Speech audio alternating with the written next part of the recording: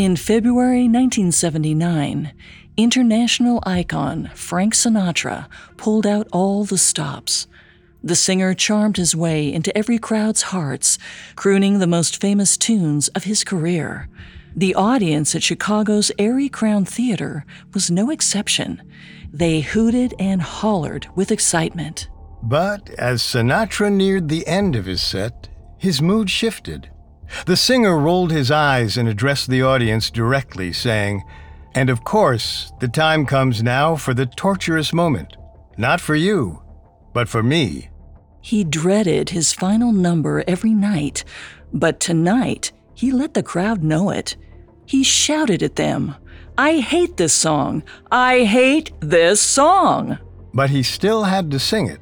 It was what the people wanted. The lyrics gave meaning to his career and put a bow on every one of his performances. They ended with the words, "The record shows I took the blows and did it my way." Sinatra had his reasons for despising his hit song, My Way. Too much of a good thing can drive any person mad. But he had no idea that it would one day underscore 12 murders in corners of the world he never visited. He couldn't have, right?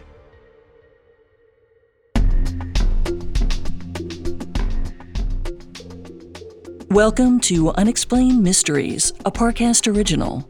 I'm your host, Molly. And I'm your host, Richard. In life, there's so much we don't know. But in this show, we don't take "we don't know" for an answer. Every Tuesday and Thursday, we investigate the greatest mysteries of history and life on Earth. You can find episodes of Unexplained Mysteries and all other Parcast originals for free on Spotify or wherever you listen to podcasts. To stream Unexplained Mysteries for free on Spotify, just open the app and type Unexplained Mysteries in the search bar. This is our second and final episode on Karaoke Rage, the name for a global trend of karaoke-related violence that emerged in the early 2000s. Last episode, we tracked the consequences of karaoke rage across the world. From verbal abuse to physical assaults to mass murder, the phenomenon mystified the world, but especially the Philippines. 12 homicides linked only by Frank Sinatra's popular song My Way stunned Filipino authorities. The string of murders has since been dubbed the My Way murders. This episode will examine some proposed explanations for karaoke rage, and will search for an answer to why one popular jazz classic turned into a harbinger of death. We have all that and more coming up. Stay with us. There's no better feeling than a personal win, and the State Farm Personal Price Plan can help you do just that. Talk to a State Farm agent today to learn how you can bundle and save with the Personal Price Plan. Like a good neighbor, State Farm is there. Prices are based on rating plans that vary by state. Coverage options are selected by the customer. Availability, amount of discounts and savings, and eligibility vary by state. Are you looking for a view of the world that's a bit different? Hi, I'm Jason Palmer, a host of The Weekend Intelligence, a podcast from The Economist. Join us to hear the stories that matter most to our correspondents and editors. Every Saturday, we introduce you to people and ideas that take you outside the ordinary and expand your horizons one episode at a time. Join us and see the world from a new perspective. To listen free until May 31st, search Spotify for The Weekend Intelligence. Hear that? It's the sound of someone whacking the ground with a rake. Specifically, they're beating around the bush, which we've done enough of in this ad too, so let's get right to it. The new Money Maker scratch-off from the Ohio Lottery doesn't beat around the bush. Money Maker. Play the game and you could win money, up to $2 million. With more than $88 million in prizes, ranging from $50 to $500, Money Maker cuts right to the cash. Lottery players are subject to Ohio laws and commission regulations. Play responsibly. Karaoke rage emerged in the United States in the early 2000s. The first My Way murder allegedly occurred around the same time in the Philippines, sometime during the year 2002. Primary sources documenting violence in Asian karaoke bars are difficult to come by, so it's impossible to know for sure.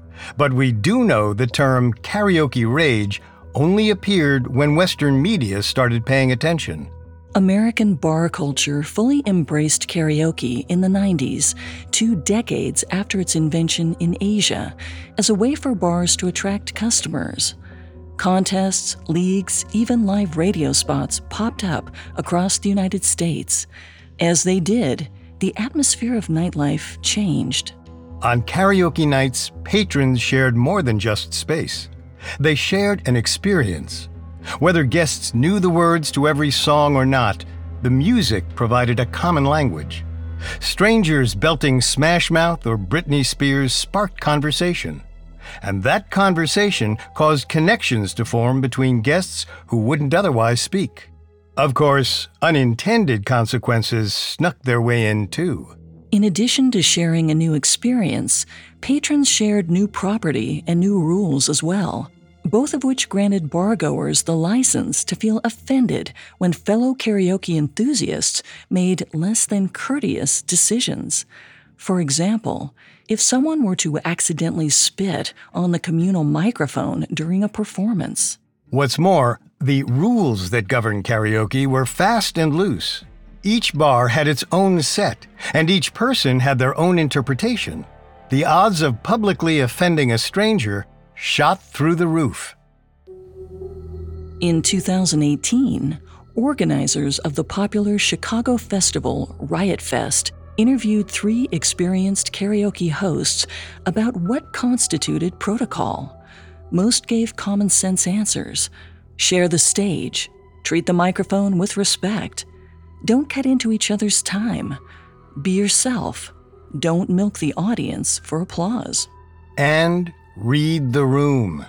If the crowd is responding well to classic rock, it might be a good idea to stay the course. Judging by this, not much has changed from the early 2000s. Proper karaoke decorum in America has always been a bit ambiguous, with plenty of wiggle room for interpretation. Naturally, this gray area fostered resentment. A spectator could find a performer's decision to, say, take a bow annoying, indulgent, or rude. Others could find it charming. Karaoke simply introduced a new set of social expectations for bar patrons to take issue with. By the early 2000s, when the term Karaoke Rage first appeared, roughly 10 years of warbling into microphones had already created a unique subculture in America. One that infiltrated establishments overflowing with one critical ingredient: alcohol. The practice of karaoke has varied worldwide, but alcohol has always been one of the few constants. More often than not, where there is karaoke, there's booze and lots of it. As you likely know, alcohol has a storied relationship to violence, one that has given way to its own subcategory: the bar fight. Logistically, alcohol consumption impairs self-control. Without restraint, an otherwise innocuous situation can easily escalate. Alcohol also reduces cognitive function, making anyone that chooses to partake less able to react.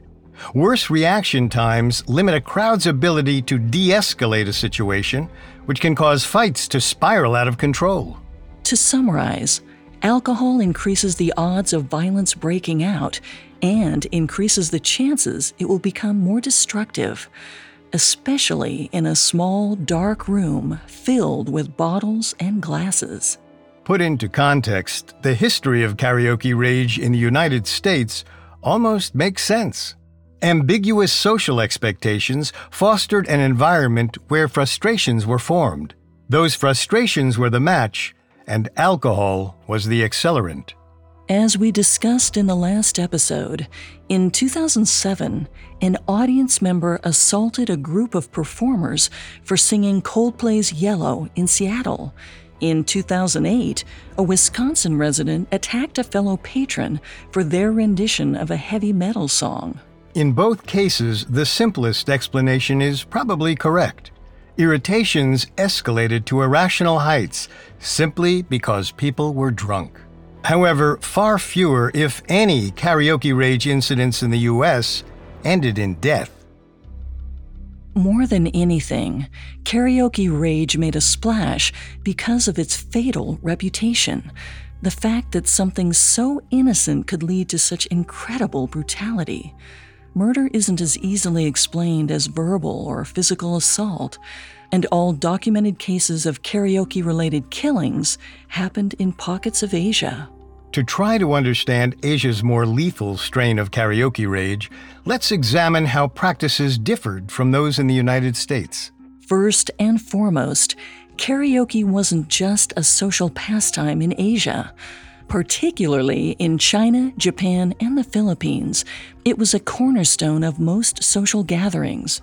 Naturally, the prevalence of karaoke made incidents of karaoke rage statistically more likely. Simply put, if more bars in the United States incorporated karaoke, maybe karaoke rage would have led to murder there too. Second, Chinese, Japanese, and Filipino cultures placed more value on strict adherence to karaoke etiquette. In the previous episode, we recounted the horrific double murder of two brothers in China in 2012. A nephew hacked two uncles to death with a meat cleaver after a fight broke out. That fight was over a 4-year-old monopolizing the karaoke microphone. From the outside looking in, lack of respect for social standards might have fueled the barbarity. But even taking into consideration the difference in cultural etiquette, the punishment still doesn't match the crime. There seems to be a missing link, something that caused a young man to cleave two grown men to death. Pre-existing family dynamics or mental health disorders might have factored into the violence. We'll likely never know. In this case, the information just isn't available. However, when examining karaoke rage murders as a trend, people have suggested an explanation for the extreme nature of the violence that goes further than etiquette. In some parts of Asia, karaoke is more than just a way to blow off steam.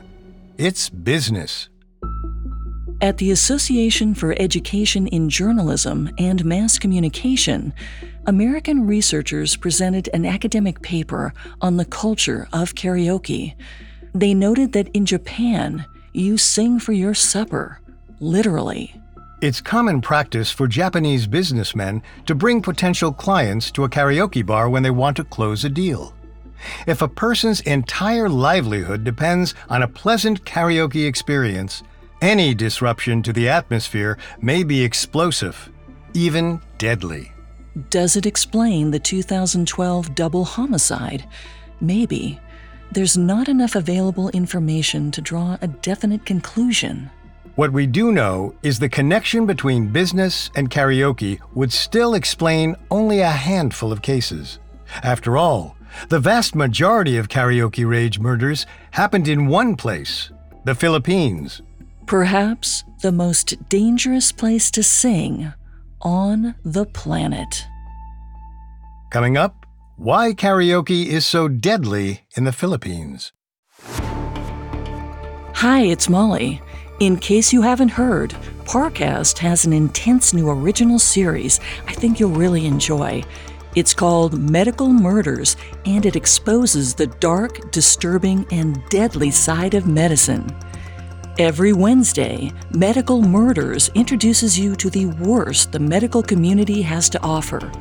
Men and women who took an oath to save lives, but instead used their expertise to develop more sinister specialties. Join host Alastair Murden as he examines the formative years and motives of history's most infamous killers, dissecting their medical backgrounds with expert analysis and professional insight provided by practicing MD Dr. David Kipper. You'll investigate a wide range of heinous healthcare workers, like the general practitioner believed to be the most prolific serial killer in modern history, or the dentist who led a double life as a hitman, or even the doctor and gang member who mixed deadly potions for unhappy housewives to use on their husbands. When it comes to these true crime stories, the only thing the doctor ordered is murder. Follow Medical Murders free on Spotify or wherever you get your podcasts. Now, back to the story. Alcohol and ambiguous social expectations likely contributed to the worldwide phenomenon known as karaoke rage. But they don't fully explain the peculiar concentration of karaoke-related murders in one location, the Philippines. To reach any sort of clarity, it's important to first understand the universality of karaoke in this southeastern archipelago. As we mentioned, even the most rural, poverty-stricken areas owned a karaoke machine. They also put it to good use, daily. Like Japan and China, the ubiquity of karaoke in the Philippines made karaoke rage statistically more likely. But in the Philippines, there were also distinct socioeconomic factors at play. Roughly 25% of Filipinos live in poverty today. In 2018, only about 1 in 3 had a bank account. 30% of children under the age of 5 showed signs of stunted growth due to malnutrition, and an estimated 1.8 million drug users lived in the country. Given these stressful realities, Filipinos viewed karaoke as a way to relieve anxiety. Filipino clothing vendor Erlu Barkercel told the media outlet Reuters, "Here in the slum areas, when they have problems, they drink a little and sing. For a moment, they forget about their problems." Barkercel didn't just imagine this transformative feeling.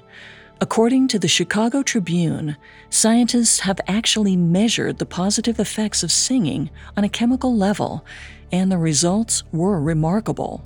The act of singing stimulates the production of oxytocin and endorphins in the brain. These chemicals result in feelings of elation and pleasure. Oxytocin even deadens anxiety. In a real and measurable way, karaoke provided Filipinos with a type of medicinal relief. It gave people a sense of safety, normalcy, and satisfaction. Disrupting someone's karaoke experience wasn't just ruining their good time.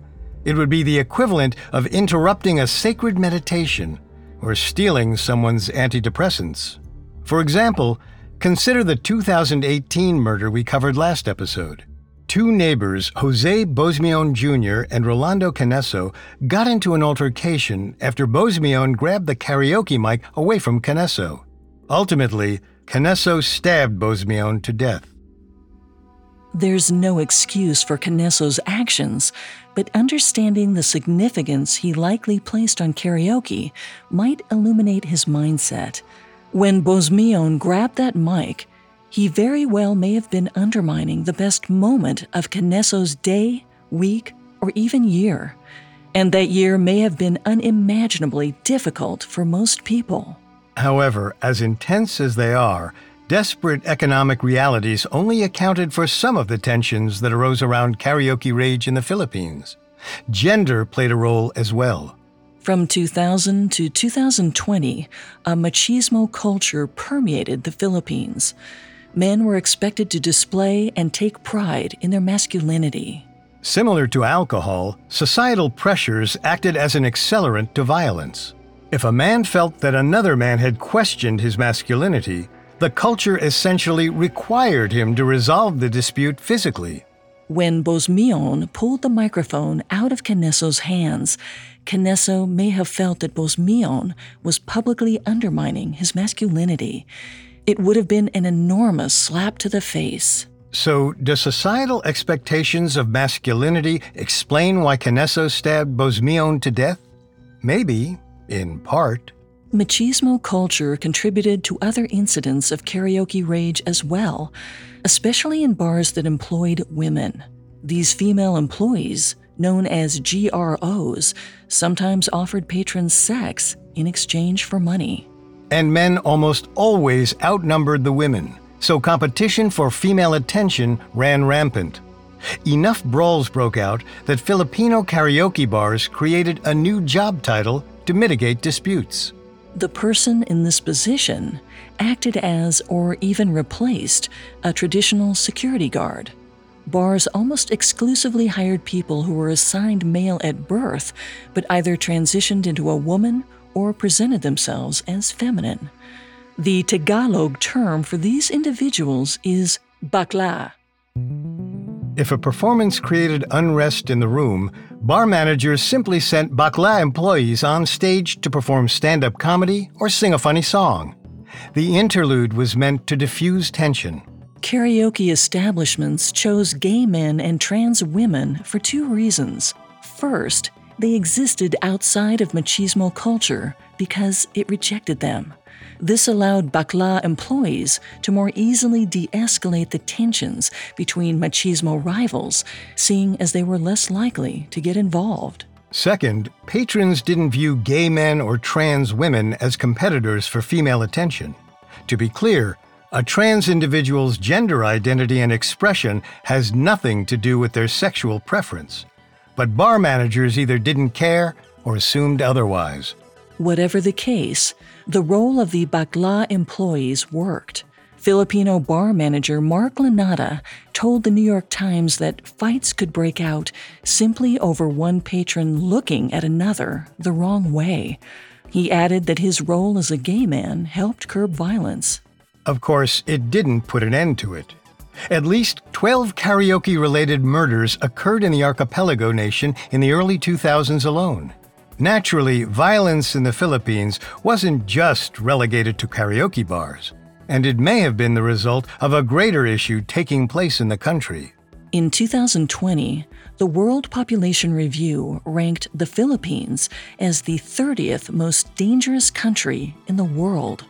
And when it came to murders per capita, the Philippines ranked 4th in the world, and private citizens weren't the only ones committing murder. President Rodrigo Duterte's war on drugs dramatically increased violence against private citizens and decreased their human rights. Between July 1, 2016 and September 30, 2018 alone, the Philippine Drug Enforcement Agency reported that Filipino police killed almost 5,000 alleged drug users and dealers.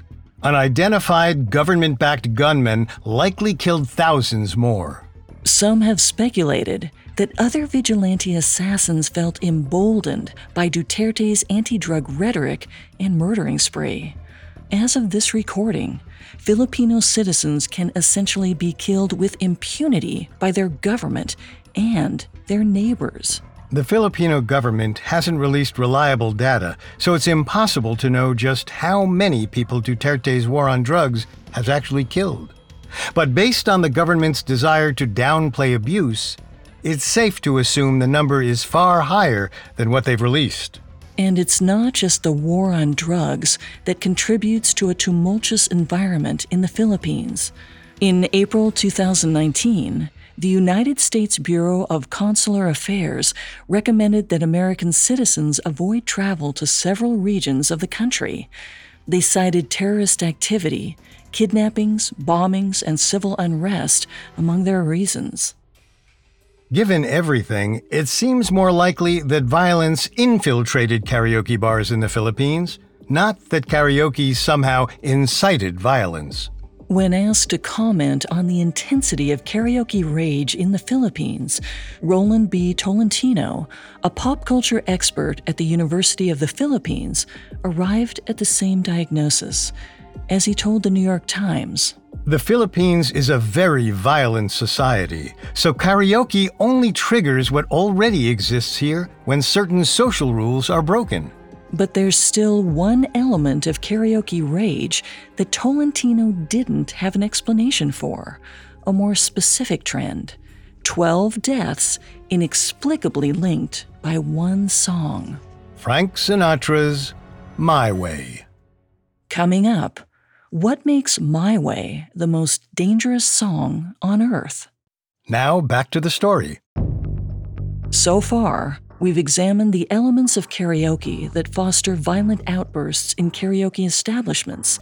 Cultural context sheds additional light on the more murderous examples of karaoke rage in Japan, China, and the Philippines. But we've yet to discuss the most famous and perplexing aspect of the karaoke rage phenomenon: the My Way murders.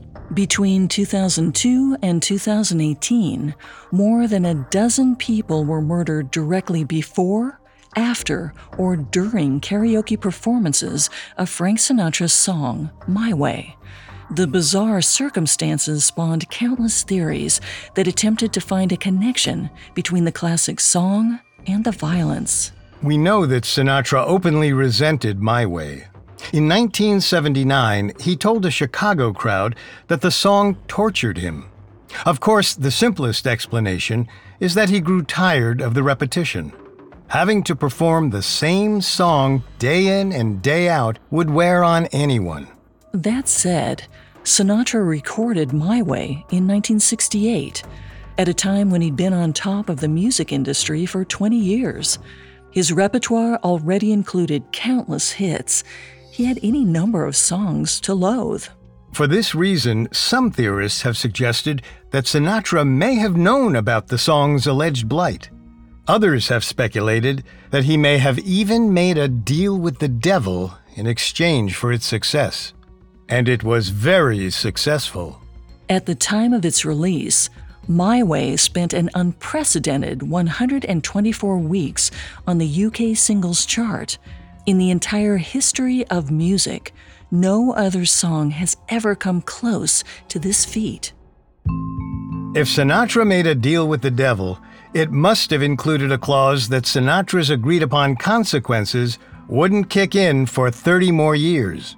As far as we can tell, the song wasn't associated with anything evil until the 2000s, after Old Blue Eyes was dead. But it's worth mentioning that by that time, My Way was already steeped in Filipino superstition. In 2017, Filipino politician Randy Bong Reyes acknowledged the song's so-called curse right before meeting an untimely death. Reyes even joked about the perils of singing My Way during a Christmas party. Minutes after the song ended, 2 assassins arrived on a motorcycle and shot at Reyes, killing him and injuring another bystander. It's certainly an eerie coincidence, but it's likely nothing more. Tondo Police Chief Investigator Inspector Adonis Sugi suspected that the murder was a targeted assassination carried out by trained killers working for local drug dealers. While 12 deaths connected to one song sounds like a lot, the number is actually minuscule when compared to the amount of people who sing it on a daily basis. In other words, if the curse was real, its fatality rate would be negligible at best. There were also more concrete reasons as to why My Way gave rise to a string of murders, the most obvious being the song's content. Its lyrics were swaggering and braggadocious by design. Fans of My Way argued that its peacocking is part of its charm, but as it turns out, many people found its lyrics arrogant and downright annoying. At least one expert agreed that the song's content made it more likely to generate violence. Butch Albarracin owned the Center for Pop, a well-known singing academy in Manila. In 2012, Albarracin told the New York Times that I Did It My Way is so arrogant. The lyrics evoke feelings of pride and arrogance in the singer, as if you're somebody when you're really nobody. It covers up your failures. That's why it leads to fights. Here's an excerpt from the song. When there was doubt, I ate it up and spit it out. I faced it all, and I stood tall, and did it my way. Paul Anka wrote the lyrics for Frank Sinatra as he neared the end of his legendary career. But even Sinatra found the tone of the song to be a bit much. In 2000, the crooner's daughter, Tina Sinatra, told the BBC he always thought My Way was self-serving and self-indulgent. He didn't like it. Self-indulgence in any form likely didn't sit well in the machismo culture of the Philippines, especially if the singer's talents didn't match the lyrics. My Way is a famously tricky song to sing. Between the verses and the chorus, it covers an impressive amount of musical ground in multiple keys. Even Sinatra talked through certain sections. For the average drunk bargoer, My Way would be borderline impossible to pull off. Without Sinatra's signature charm, experience, and reputation, even speaking certain sections would be a surefire way to make the hubristic lyrics sound downright ridiculous. Not to mention, Sinatra had devoted fans all over the world. It's unclear how many he had in the Philippines, but it's safe to assume the standards for singing a Sinatra song were probably higher than the average karaoke track. Even for people who aren't passionate about Sinatra's rendition, a sloppy rendition can make My Way painful to listen to. And if there's one thing hardcore karaoke fans can't stand, it's bad singing. In fact, bad singing reportedly caused one of the earliest My Way murders we discussed last episode. In 2007, Romy Baligula infuriated a security guard named Robalito Ortega with his lackluster performance of My Way. Baligula only delivered a few lines before Ortega harassed him for singing off-key. Baligula's cringe-worthy performance apparently turned murder-worthy when Ortega shot and killed him. Like most cases of karaoke rage, we don't know what, if any, pre-existing conditions factored into the event. We do know that Baligula instigated the fight, and Ortega brought his gun to the bar. But witnesses claim they didn't know each other before that night. A tone-deaf performance could have been the only motive Ortega had for murder. However, if a subpar performance was considered punishable by murder anywhere in the world, it stands to reason that karaoke-related murders would be considerably higher. As Filipino karaoke enthusiast Hoon Vista put it, even if you're out of tune, you have to sing. As it turns out, the most compelling theory behind the My Way murders is also the most mundane. The song is just plain popular. In 1994, as karaoke took off in the United States, Time magazine deemed My Way one of the most popular song choices in the country, especially among individuals who'd had a lot to drink. If the same held true in the Philippines, the song was more likely to provide a backdrop to any incident of violence. More likely than not, there isn't one explanation for the My Way murders, but many. A high saturation of violence in the Philippines simply collided with the popularity of My Way, resulting in the My Way murders phenomenon. An investigation into each individual incident would likely provide concrete answers. That said, there is no explanation for the umbrella term, karaoke rage, likely because this intriguing phenomenon isn't real. Remember, the world only paid attention to karaoke rage once Western media coined the term. Someone somewhere happened to notice a bizarre connection to a string of violent incidents. Then they searched for more examples. Why? Because it's an interesting story that sold papers. It wouldn't be the first time. Take, for example, the Seattle windshield pitting epidemic of 1954. Residents from 9 different U.S. states started noticing unexplainable holes and indents in their windshields. The mystery spawned some wild theories about what could be causing the holes, including secret nuclear testing and acid bugs. It led to mass hysteria. In reality, the media attention caused residents of those states to examine their windshields more closely. They only saw the scratches and holes because they were told to look. If we wanted to provide proof of a phenomenon called the Bud Light murders, which we just made up, we could probably find so-called evidence. One of the most popular beers in the world has almost certainly witnessed a murder or two. Is it responsible, though? Probably not. We don't know the most popular karaoke song in the Philippines currently, but chances are it's seen its fair share of violence too. Maybe even more than My Way.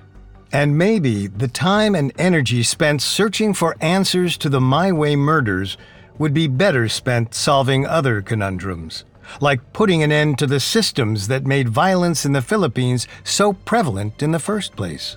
When it comes to solving mysteries, some are more worth it than others.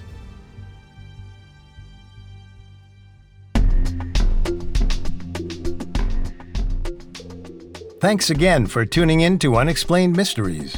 We'll be back Tuesday with another episode. For more information on Karaoke Rage, amongst the many sources we used, we found the New York Times article, Sinatra Song Often Strikes Deadly Chord, extremely helpful to our research.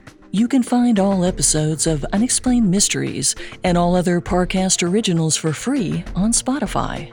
Not only does Spotify already have all of your favorite music, but now Spotify is making it easy for you to enjoy all of your favorite Parcast originals like Unexplained Mysteries for free from your phone, desktop, or smart speaker. To stream Unexplained Mysteries on Spotify, just open the app and type Unexplained Mysteries in the search bar. See you next time. And remember, never take "we don't know" for an answer. Unexplained Mysteries was created by Max Cutler and is a Parcast Studios original.